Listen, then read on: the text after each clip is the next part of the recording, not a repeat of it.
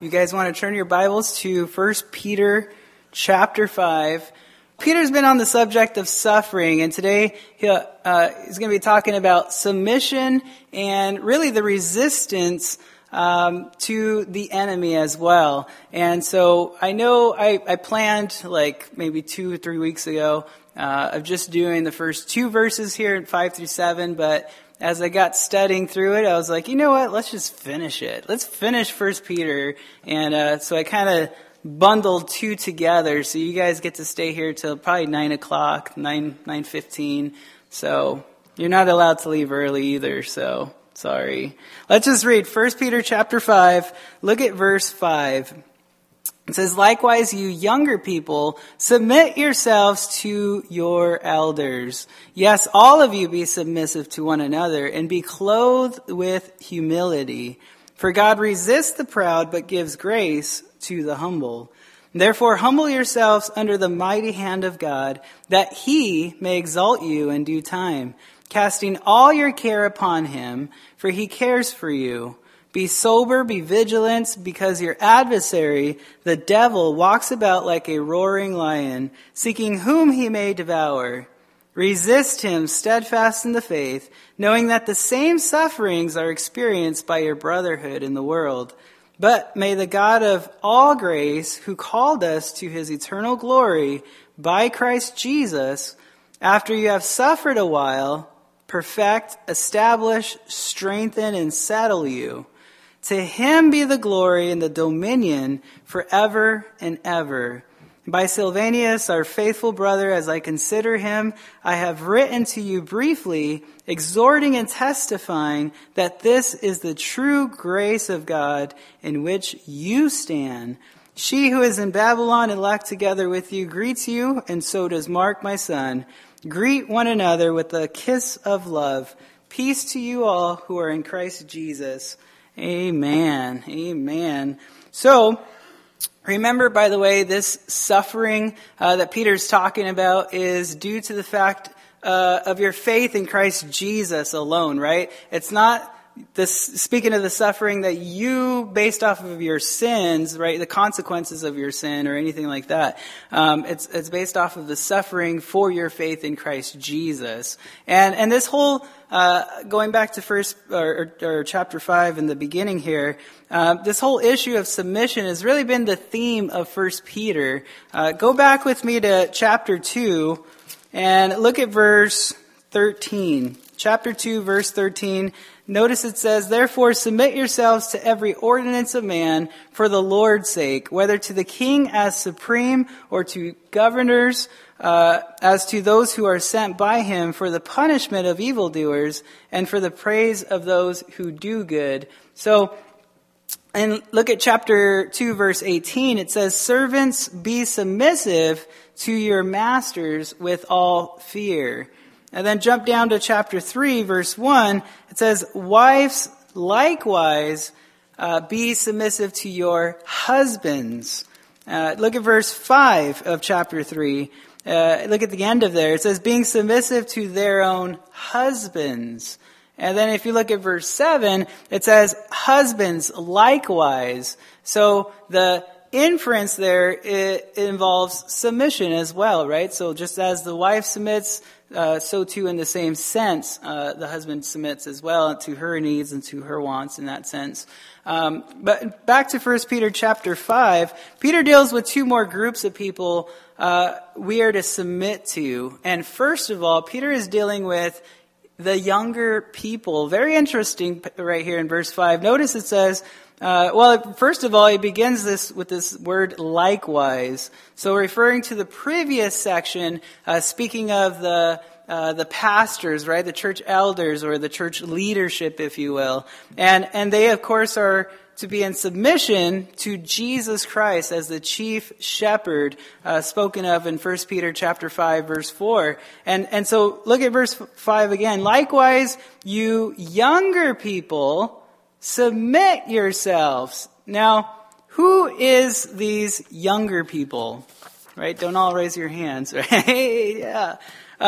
Peter can be referring to those, who are chronologically, younger, And I don't think that's the case, but I don't even know what the number would be if that is the case. Is it like 70 years old, right, for younger? Is that what's up, you guys? Yeah, that's well, I don't know what it would be, but Peter could be speaking of those who are younger in their faith spiritually, right, in the church. So notice it says in verse 5, likewise, you younger people, submit yourselves to your elders. So elders simply means older spiritually, right? So here in the context, so if that's the case, those younger may mean younger in the Lord, right? The more you look at that. So, or not in a place of leadership in the church necessarily, the church leadership. So the younger in that sense are to be submissive to those who are more mature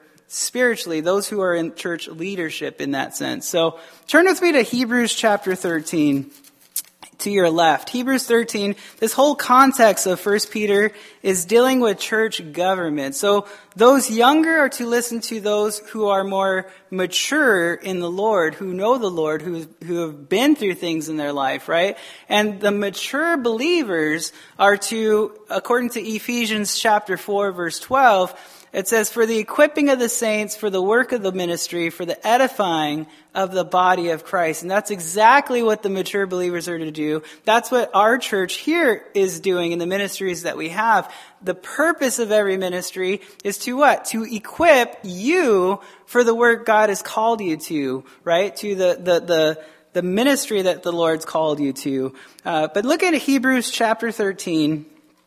Look at verse 17.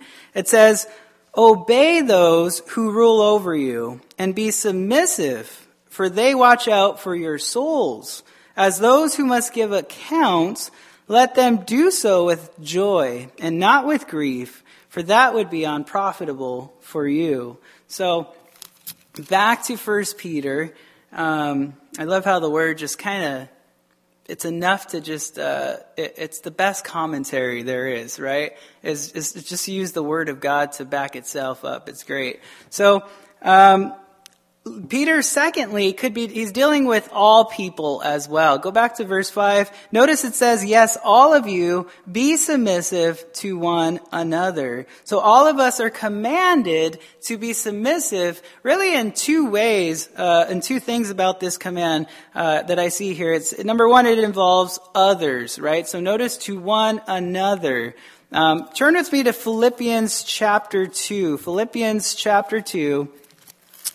What does it mean to submit to someone who's over me in leadership in that sense, right? I think it's considering others above your own, right? In your own ways and your own thinking. Christ is our example, right? To submitting, he submitted his will to the Father's, and speaking of the cross. And if you go to Philippians chapter 2, look at verse 1. It says, therefore, if there is any consolation in Christ, if any comfort of love, if any fellowship of the Spirit, if any affection and mercy, fulfill my joy by being like-minded, having the same love, being of one accord, of one mind. Let nothing be done through selfish ambition or conceit, but in lowliness of mind, let each esteem others better than himself. Let each of you look out not only for his own interest, but also for the interest of others. So one way of submitting to everyone is looking out for their own interest above your own interest, right? So it's putting others first is the whole idea here. And so secondly, this area of submission also involves humility, right? Humility. Go back to 1 Peter chapter 5. I'm going to have you guys flipping around today, by the way. I hope your fingers are working. Look at verse 5. It says, but God resists the proud, right?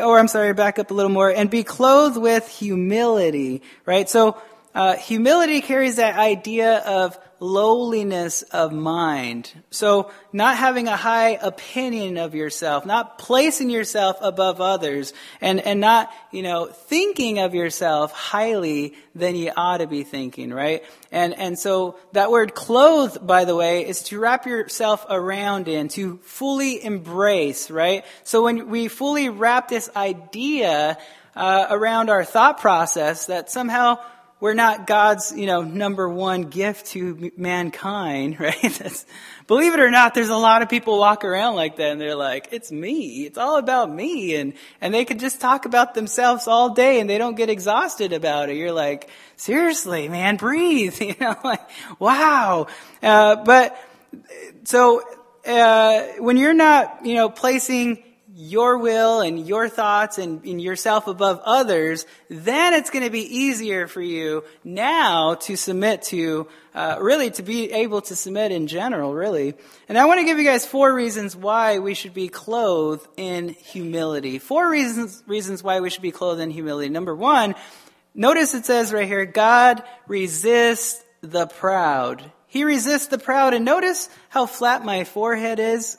It's because of God's resistance, right? I keep banging into the wall, right? Boosh, boosh, right? He resists those who are prideful. And pride keeps you thinking, it's all about self-sufficiency, right? And honestly, self-absorption, right? It's not healthy at all. In fact, self-absorption leads to self-destruction. It's a time bomb, and it's just it's ticking. Every time you're looking at the magazines, and it's all about you, and you're just filled up, and you're typing, and you're posting, and it's me, right? It's gonna lead to destruction, because that's where pride guarantees you where to go, right? And it's going to lead you down a path you didn't want to be in. Pride, by the way, I should say, was the first sin committed. You guys remember in Ezekiel chapter 28, verse 13? Lucifer, he's in the garden. He's the cherub, right? The Garden of Eden. And Isaiah chapter 14, he got kicked out of heaven with the angels there, and because of his pride, he tried exalting himself above the Lord, right? I will sit on the throne. I will, right? I call it the ayes of Isaiah 14. But all sin can be traced back to pride. Pride is like the hub of where all sin really, it's the heart of sin in a sense. And pride makes us really look good, but it makes others look bad. And that's kind of what pride is in your life. Pride is sin, right? Amen, guys? You guys with me? And let's come to the second thing here. Because of grace. Notice in verse 5 of 1 Peter, it says, God gives grace to the humble. So we see a way to get God's grace is through humility. And humility is really the opposite of pride. And by the way, this God resists the proud, but he gives grace to the humble. This word grace, charis, mentioned 156 times in the New Testament. What does it mean? Unmerited favor, right? I'm sorry. Yeah, it does. But getting what we don't deserve. Unmerited favor. And this whole idea of grace, it's very important in 2 areas in our life. Number 1, we need God's grace for eternal life, right? We all know Ephesians 2, 8 and 9, Romans chapter 3, verses 24. We can't earn our way to heaven. We can't, produce any good works in and of our own, that we can get to heaven. And we can only get grace when we humble ourselves and really we ask God to come into our life and change our life, right? To change our heart and we repent of our sins. And what happens? Because you humbled yourself, he enabled his grace within your life, and thus he empowered you, he strengthened you, he gave you everything that you need to sustain you for life and godliness, right? And it's all within the Word of God. That's the heart of the believer, right? That's how we live and that's how we breathe, is through the Word of God. Well, secondly, we not only need God's grace for eternal life, but we also need God's grace for this temporal life, right? So for the everyday, the day-to-day type things that we do throughout life, we need his grace to sustain us in this life, right? And that pleases him. And because he gives you the grace, now he is able to be pleased. And some start in the Spirit by his grace, and then somehow, they think that all of a sudden it's up to them. And they have to produce some type of works for God.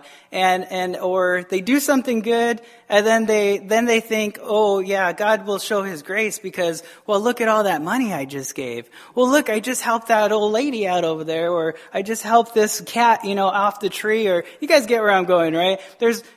People think that they can earn God's grace all of a sudden once they entered in, and then all of a sudden they change and they label themselves a certain way, and you guys probably know what I'm talking about. But Acts chapter 20, verse 32, we see in the Bible that God's grace, it will build you up. If you've been torn apart, has the world damaged your life? Has the world done, its work in your life? If you had relationships that just fell apart, well, guess what? God's grace is able to build you up. In fact, in Romans chapter 1, verse 5, the Bible says really the only way we can obey God is through God's grace, right? He enables his grace within you, and now you can actually obey what he's commanded you to do. In fact, in the Old Testament alone, there's 613 commandments, right? Sums all up in 2 commands, and who can do that, right? You can't. Nobody can.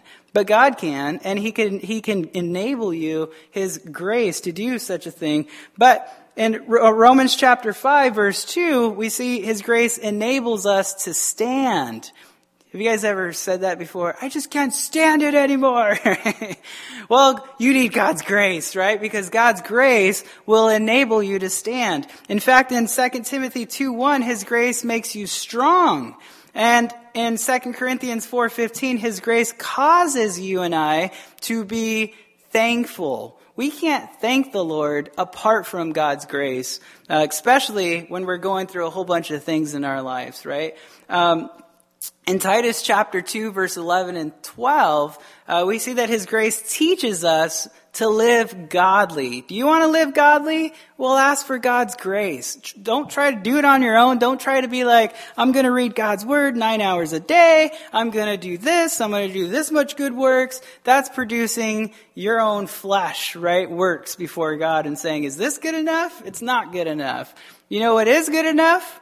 God's grace is good enough, right? And so for the one that just says, Lord, grant me your grace, right? And you're broken, you're humble, right? He gives you his grace. And you don't need to go and do all that stuff, right, to please God. God is pleased in himself through your life, right? It's Christ, in me, the hope of glory, right? So the third reason we should be clothed in humility is because of exaltation. Notice in verse 6, right here in 1 Peter, it says, therefore, humble yourselves, right, under the mighty hand of God, that he may exalt you in due time. Now, this word exalt means to elevate. It means to lift up. And there's 3 things about exaltation in verse 6 right here. Number 1, we are to humble ourselves. Humble ourselves. Notice that. So if you don't humble yourself, God will, right? You guys with me on that? Do you understand what I'm talking about? God is pretty good at humbling us, right? So if you really want God to do it, he'll definitely do it. What you can do in 1 minute, if you want God to do it, I've seen it in the Bible where God has humbled a man for 3 years in the desert like an animal, right? He may take 10 years on your life, 40 years, 80 years on your life and humbling you. And that just goes to show how prideful we are, right? But you can literally humble yourself in a heartbeat and you can avoid all that stuff, right? But God is really good in what he does. And when he does it, he does a perfect job. Amen. Some of you guys know what I'm talking about. Turn with me to Luke chapter 18. Luke chapter 18. This is very, very, very good. Luke chapter 18. Go to verse 9. Luke chapter 18, verse 9. It says, also, he, Jesus, spoke this parable to some who trusted in themselves that they were righteous and despised others. It says in verse 10, 2 men went up to the temple to pray, one a Pharisee and the other a tax collector. The Pharisee stood and prayed thus with himself, God, I thank you that I'm not like other men, extortioners, unjust, adulterers. He's probably pointing at people, right? Or even as this tax collector. I fast twice a week. I give tithes of all that I possess. And the tax collector standing afar off would not so much as raise his eyes to heaven, but beat his breast, saying, God, be merciful to me, a sinner. I tell you, this man went down to his house justified rather than the other. For everyone who exalts himself will be humbled, and he who humbles himself will be exalted. Wow, that's powerful right there. So secondly, we are to be humbled before God. Notice in verse 6, go back with me to 1 Peter chapter 5.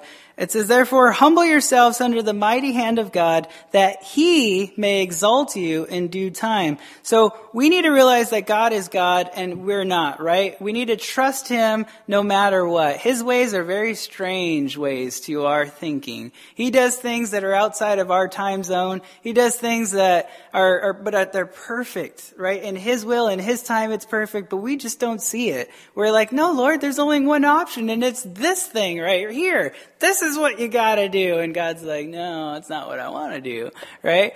He doesn't have one option. And so, nonetheless, his will be done nonetheless, right? So we need to trust in the Lord. Third, we're to wait for our exaltation. We're to wait for our exaltation. We want to be exalted today, right? Not in due time. We want it now. We want fast food. We want pizza right now, right? That's kind of our mindset, but it's his timing. And some of us, we're waiting for a job. Some of us are, waiting for maybe a position at church or something like that. He'll do it, right? Not man. You wait on the Lord to do and perform what is good, because he's faithful and he's just to complete what he's begun in you and I, right? And so he'll do it. James chapter 4, verse 10, the Bible says, humble yourselves in the sight of the Lord, and he will lift you up. It doesn't say man will lift you up or woman, right?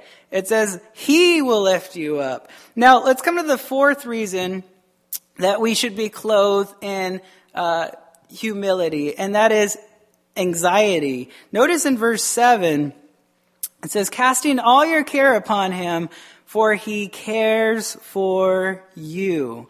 Now, in verse 7 is linked, by the way, to the command in verse 6, dealing with humility. So when we do cast our cares upon the Lord, we are to humble ourselves. Everybody, everybody casts their cares, but the question is, are you casting your cares to the Lord, right? Some people would rather cast their care to their husband or to their wife or to a best friend or to their mommy and their daddy, right? But cast your cares to the Lord. And that's the idea. And by the way, if you're not casting your cares to the Lord, it's a prideful thing. No, I got this, Lord. That's basically what you're saying. If you're not bringing your cares before the Lord.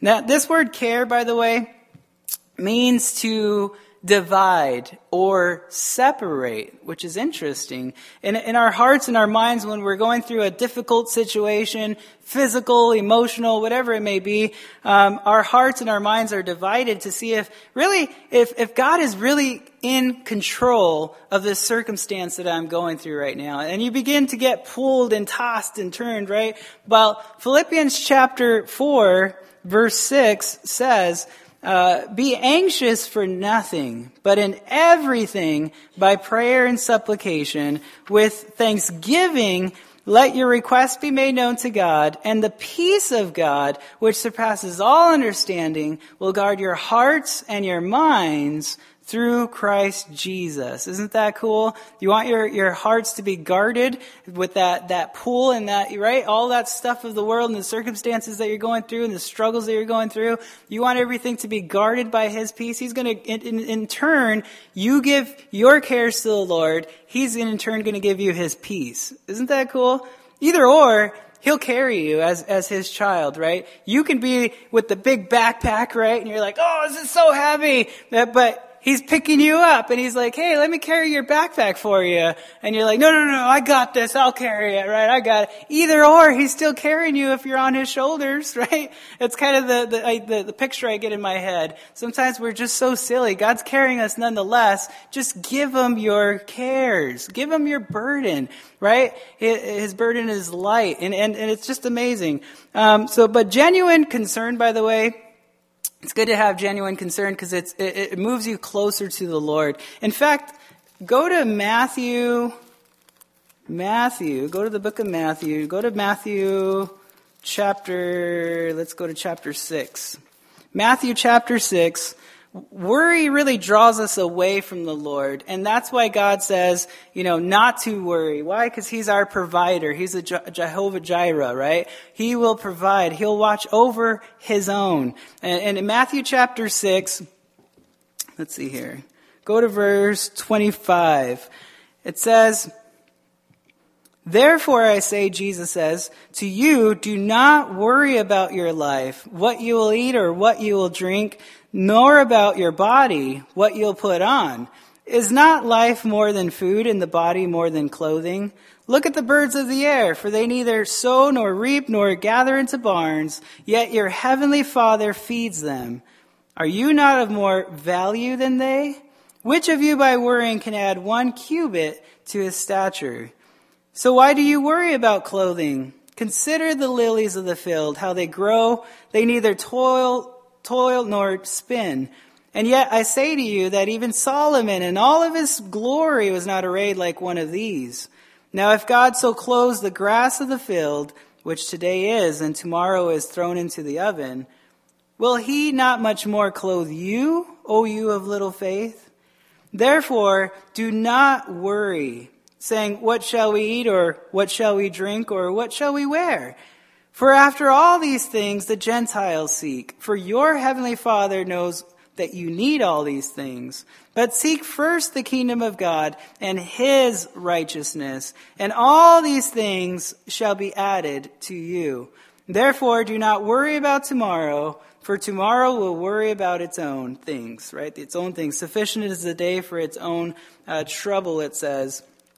So, and by the way, Psalm 55, verse 22, it says, cast your burden on the Lord, and he shall sustain you, right? He shall never permit the righteous to be moved. That's a good memory verse for you there as well.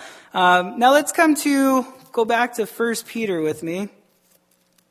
1 Peter, look at verse 8. Verse 8 through 11, by the way, the context is dealing with the spiritual suffering, if you will, or you could say spiritual warfare, right? Look at verse 8. It says, be sober, be vigilant, because your adversary, the devil, walks about like a roaring lion, seeking whom he may devour.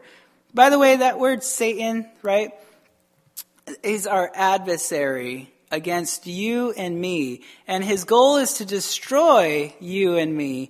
And he's pictured here of a roaring lion. And by the way, if you've been to a zoo and a lion's like, roar, right?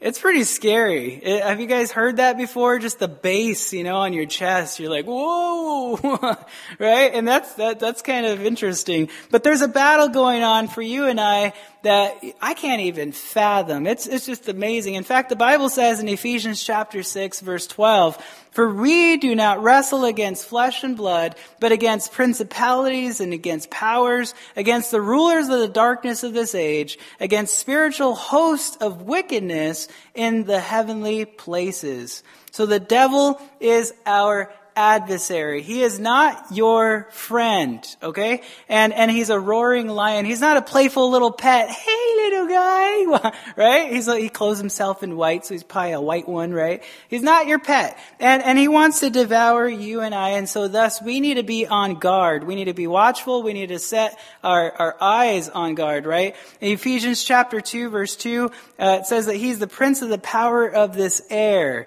In fact, in 2 Corinthians 4:4, he is the God of this age, right? 2 Corinthians 4:4. And by the way, back in 2 Kings chapter 6, you guys remember Elijah, right? He's there with his servant. Elijah's sleeping. His servant sees the Syrian army coming down. He's like, oh, he's terrified. And he's shaking, and he runs up to Elijah, and he's like, Elijah, look, the Syrian army's upon us. And Elijah's like, dude, calm down, right? Just, hey, there's more with us than there is with them. And he looks at Elijah like, what? You're crazy.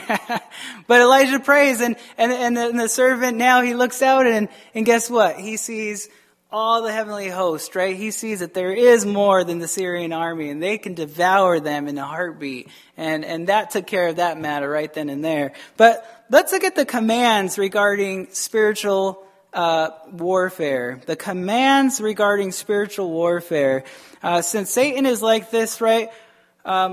What do we do, right? There's a lot of things about Satan, and he's attacking us. He's coming at us spiritually. What do we do? There's 3 commands that are given to us right here in verses 8 and 9. Number 1, it involves being sober. Being sober. We are to be sober. This word sober speaks of a clarity of mind, right? You and I are to have a clear mind, not a right? I'm clearing my mind. You're opening yourself up to the demonic realm in that case, right? You're not to put yourself in certain positions and certain things to open yourself up, but you're to have a clear mind. We're to continually keep our mind stayed on the Word of God. Keep your mind active, right? And alert. We're not lacking in judgment when we walk, right? So like those who are drunk or those who are on drugs, their minds are just like mush, right?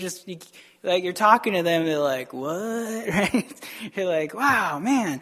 But Satan knows our weak points, and guess what he does? He jumps on those weak points, right, in your life. And when we're not casting our cares upon the Lord, we are in pride, right? We're being prideful. And don't get caught up in your circumstances, whether they be emotional, whether they be mental, whatever they may be. Don't let the circumstances around you cloud your mind. Be alert, be sober, right? And don't get caught up in all of that, because we have an enemy. Secondly, it involves, notice in verse 8 right here, be vigilant, right? So vigilance. And this word vigilance mentioned 23 times in the New Testament. In fact, turn with me to 1 Thessalonians chapter 5. 1 Thessalonians chapter 5. Look at verse 5. It says, you are all sons of light and sons of the day. We are not of the light. Actually, I'll slow down a little bit here and let you guys turn there. So this word vigilance, right? It means to be watchful, to be alert, to be paying attention, right? And we can easily, by the way, be distracted in this world, in the things of this world. And you know, we got the money system, the one world money system happening. We got wars and rumors of wars. We got famines and pestilence. We got disease. We got, Jesus spoke of all these things. We got the earthquakes, right? In Matthew chapter 24. We got all of it happening right now. And it's so easy to get our eyes off of Jesus. So look at 1 Thessalonians chapter 5. Look at verse 5. It says, you are all sons of light and sons of the day. We are not of the night nor of darkness. Therefore, let us not sleep as others do, but let us watch and be sober. For those who sleep at night, and those who get drunk are drunk at night. But let us who are of the day be sober, putting on the breastplate of faith and love, and as a helmet of the hope of salvation. For God did not appoint us to wrath, but to obtain salvation through our Lord Jesus Christ, who died for us, that whether we wake or sleep, we should live together with him. So what are we to do? We're to watch. We're to be alert. We're to pray, right? And don't get distracted by getting your eyes off of Jesus. In fact, you could get distracted by looking at the signs. Don't look at the signs, but look at where the signs are pointing. Look to Jesus. Amen? Sometimes we could get caught up and be like, this is happening. And then you look at their face and they're panicking and they're all like, they're full of worry and doubt. And you're like, dude, we just read Matthew 6. Don't worry, right? Jesus is in control. When you see these things happening, just know that God is in complete control. He warned us ahead of time exactly what he's doing. And so if anything, rejoice because we're out of here, right? We're gone. We're with the Lord. But just keep that in mind. Number 3, it involves resistance. Notice in verse 9, go back to 1 Peter. It says, resist him, right? Speaking of Satan, steadfast in the faith, knowing that the same sufferings are experienced by your brotherhood in the world.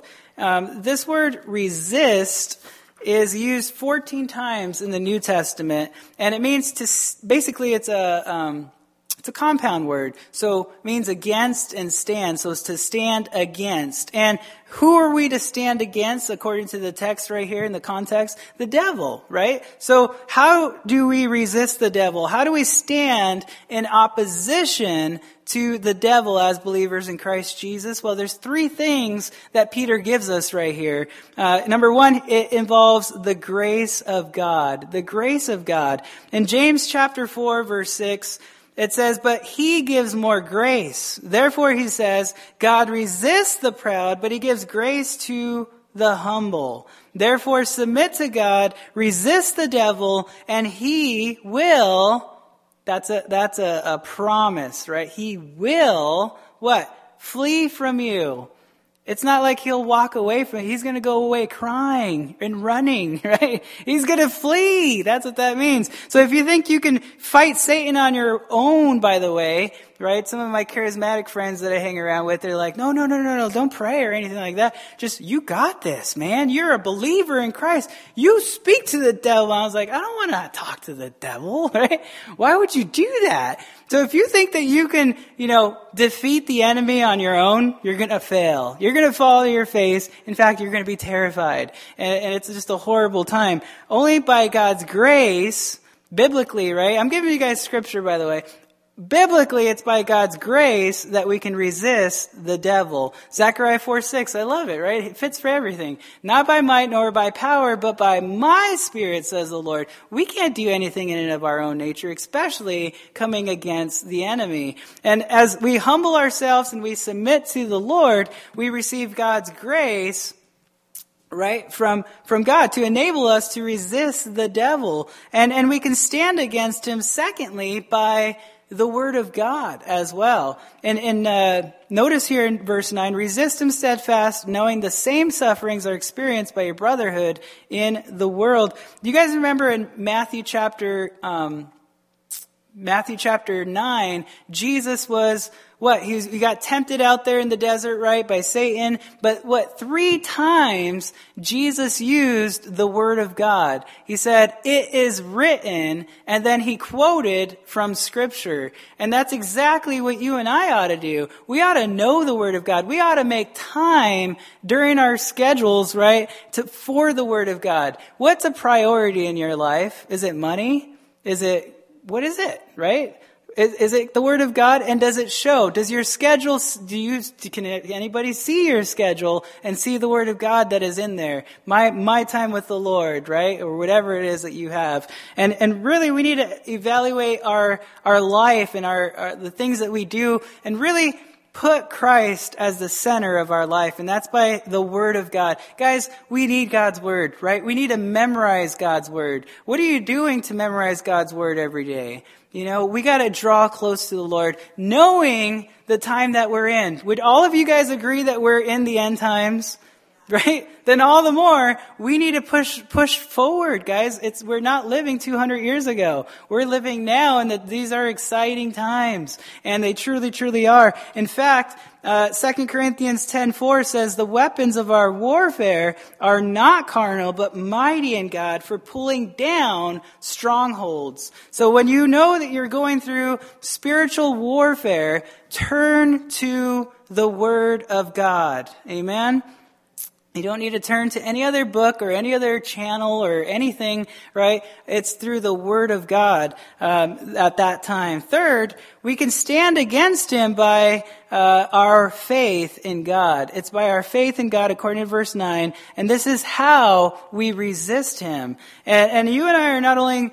we're not the only ones who experiences this spiritual warfare as believers in Christ, right? Others that have faith in Christ are also experiencing. They're going through it as well.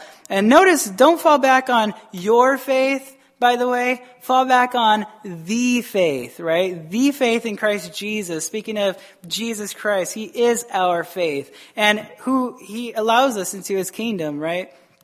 Colossians chapter 2, verse 15, it says, having disarmed principalities and powers, he made, Jesus, right, made a public spectacle of them, triumphing over them in it. So it was Jesus who disarmed all principality and powers and authority in the sense there, and the demonic authority, you can say. But we're walking with the warrior of warriors, guys. We're walking with Jesus Christ. He is the conqueror, right? And if we're with him, we're victorious. He's victorious, right? And we're his. So this doesn't mean that the attacks are going to stop. In fact, the attacks might increase all the more.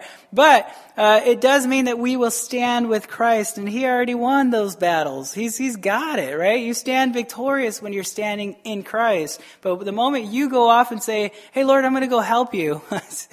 I see an open door. I'm going to go take it over there. And you abandon your abiding in Christ at that time. You're in for it, right? So picture yourself, by the way, in the wild savannas of Africa. And there is someone hunting you, right? The lion is just lurking in the tall grass and stalking your every step and waiting for that moment to catch you to when you're wandering off or you're off guard. And if we stray, if we put down our weapon, if we doze off in the sun, then he's going to pounce, right? He knows your strengths and he knows your weaknesses in your life. And he doesn't attack when you're strong in the Lord. He doesn't attack when you're grounded in the Word of God. When you're memorizing Scripture, you're absorbed in the Word, your heart is just set on pleasing the Lord. He's there when you're not in the Word, right? He's just waiting, and he's like, hey, they're not in the Word. Day 1, day 2, day 3, day 67, day 68, right?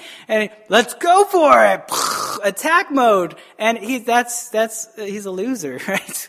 Seriously. I mean, we have all the games and we battle those who are athletic and just as athletic as we are. But Satan, he battles those who are weak in their faith in the Lord. He kicks those who are down, right? What a loser. Anyways, never forget, right? By the way, you are his prey. And this is why we must remain alert. We've got to remain sober-minded, right? And his one purpose is to destroy you and I. His purpose is to destroy your testimony, to destroy your hope, your holiness, even your life, right? And be aware of his tactics. Know the enemy, right? And so that brings us to verse 10. Let's come to the results of spiritual warfare. The results of spiritual warfare. There's 4 of them for us here in Peter. Number 1, it's meant to perfect you. It's meant to perfect you. Notice in verse 10, it says, but may the God of all grace, who called us to his eternal glory by Christ Jesus, after you have suffered a while, perfect, establish, strengthen, and settle you. So there it all is up front. But number 1, perfect, right? This word is used 13 times in the New Testament. It speaks of a broken net that is being joined back together or being made complete, you would say, right? So one reason for suffering is really it makes us complete. It makes us whole as believers in Christ, right? The refiner's fire. God allows you to go through suffering because He is defining you. He is creating you and making you and molding you and shaping you and designing you into the person that He wants you to be in. But guess what? You got a free will. So because of that, God wanted to do all of this in this little time gap, but because of your free will, and because of your stubborn heart, and because of your own wicked ways, right, it's going to take this long, right? And for some people, they just don't want to humble themselves to the Word of God and to what God is doing when it comes to suffering. And I'm with you on that, right? I'm like, Lord, heal me, forgive me, get me out of here. And He's like, why don't you pray to go through it, Josh? And I'm like, no. That's all right. I'll do it on my own, right? And I'll just hope that you get me out of here. And He's like, no, I'm not going to do it, right? And then you finally humble yourself. Okay, let's do this. And so He'll bring you back through it. But, so Hebrews chapter 13, verse 20 and 21, really it makes you complete, right? And there's another verse that backs that up. But secondly, it is to establish you and I, right? So, the results of this spiritual warfare really helps to establish us. That word establish, it's a very interesting word, by the way, if you guys want to have fun studying these words. It's used 13 times in the New Testament. It means basically where we get the word steroids from, right? So, to make strong, to make firm, to strengthen. And don't get down when the enemy comes, right? Be strengthened is the idea here. It strengthens our faith in Christ Jesus. The enemy is like a roaring lion. He comes about to devour you. He sees you. He's seeking after you. But don't worry about it, guys. We got the grace of God. And because of that, He strengthens us. He enables us. And that brings us to the third thing, right? It's kind of the same wording here. To strengthen you. It's a little different than this word. But it's only used here in the New Testament, by the way, this word. It means confirming or making sure of spiritual understanding. So we all get attacked from the enemy, and we need this type of strengthening in our life. Since God is in complete control over the enemy, we need God's strength. And let's come to the fourth thing. It will settle you. Notice in verse 10, it will settle you. So this is used 6 times in the New Testament. It means to lay a foundation, right? So something very strong to build upon you, basically, to build upon. And all 4 of these words carry a similar meaning because they drive one simple point home, that is spiritual suffering is good. Amen. Amen. You guys, you still with me? Wake up, everybody. But spiritual suffering is good. It builds character. It builds our trust in the Lord Jesus. It gives us that reliance, that dependence back upon the Lord. And according to 2 Corinthians chapter 3, verses 5 and 6, and not only for our good, but also for God's glory. According to verse 11, notice in verse 11 it says, "To Him be the glory and the dominion forever and ever." So when we humble ourselves, God grants us His grace, right? And His grace will do what? It'll enable us to be sober, to be vigilant, to be resist the devil. And we come to the understanding at that point that Jesus Christ will be glorified through this, right, in our lives. So Jesus Christ, by the way, He has the power over the enemy. And so why don't we live our lives knowing that God has complete control, complete dominion, right? He has the power over the spiritual realm. They run like little chickens, right?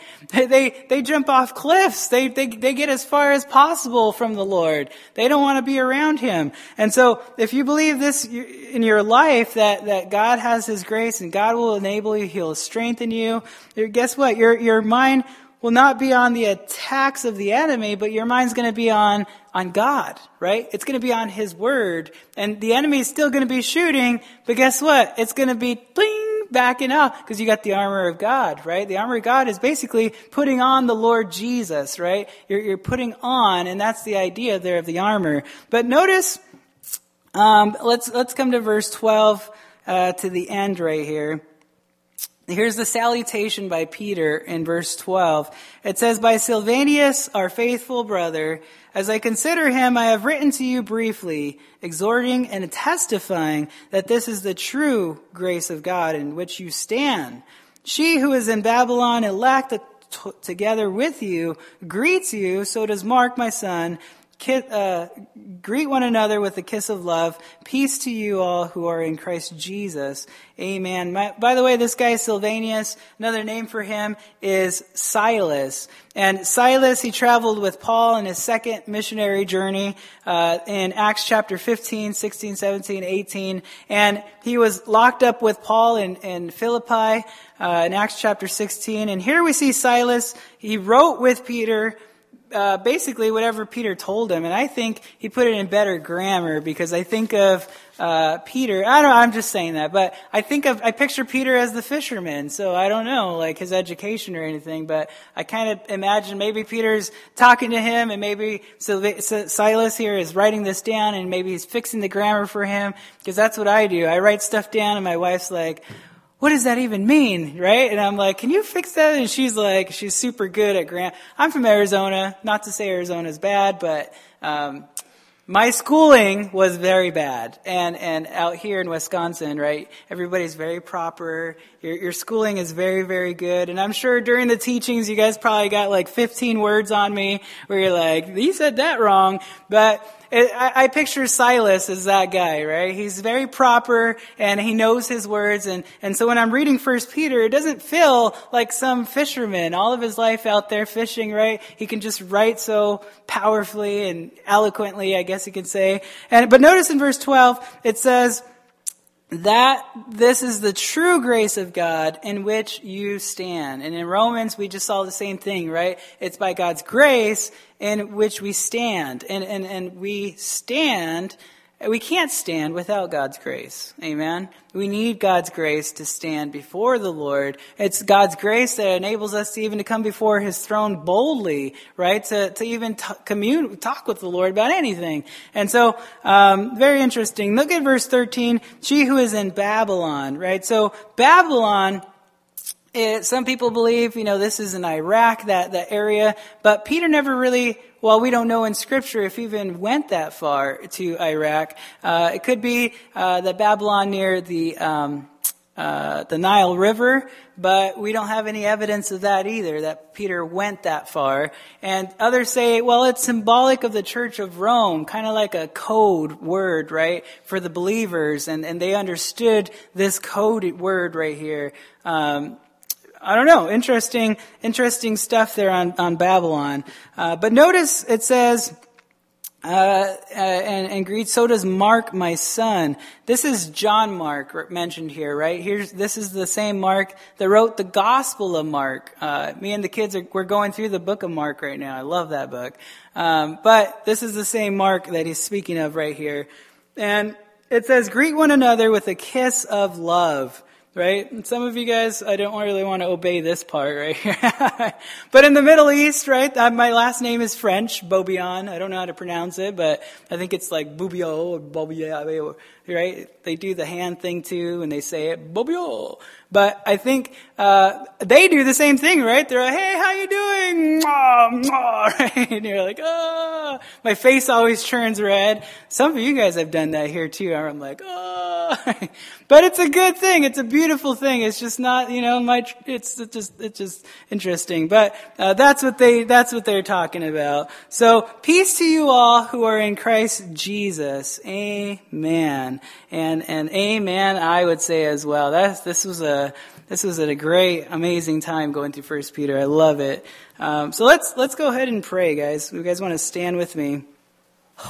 Lord, thank you so much for your word again, and how faithful you truly are, Lord, that you know exactly what you're doing in our lives. And we do pray, Lord, that you would grant us your grace, Lord, that we might know you, that we might run after your ways and really, truly keep our hearts and our desires, our passions, everything about us, Father. May we know you. May we spend time, quality time with you, Lord, and just so that we might know you, Lord, and just be with you. Just to be in your presence is enough. And I pray, Lord, if there's those here who have not been having that devotional time, Father, that you would encourage all of us here, Lord, to spend more quality time with you for the sake of our marriages, for the sake of our children, for the sake of our neighborhoods, our schools, our churches, Lord, that are out here.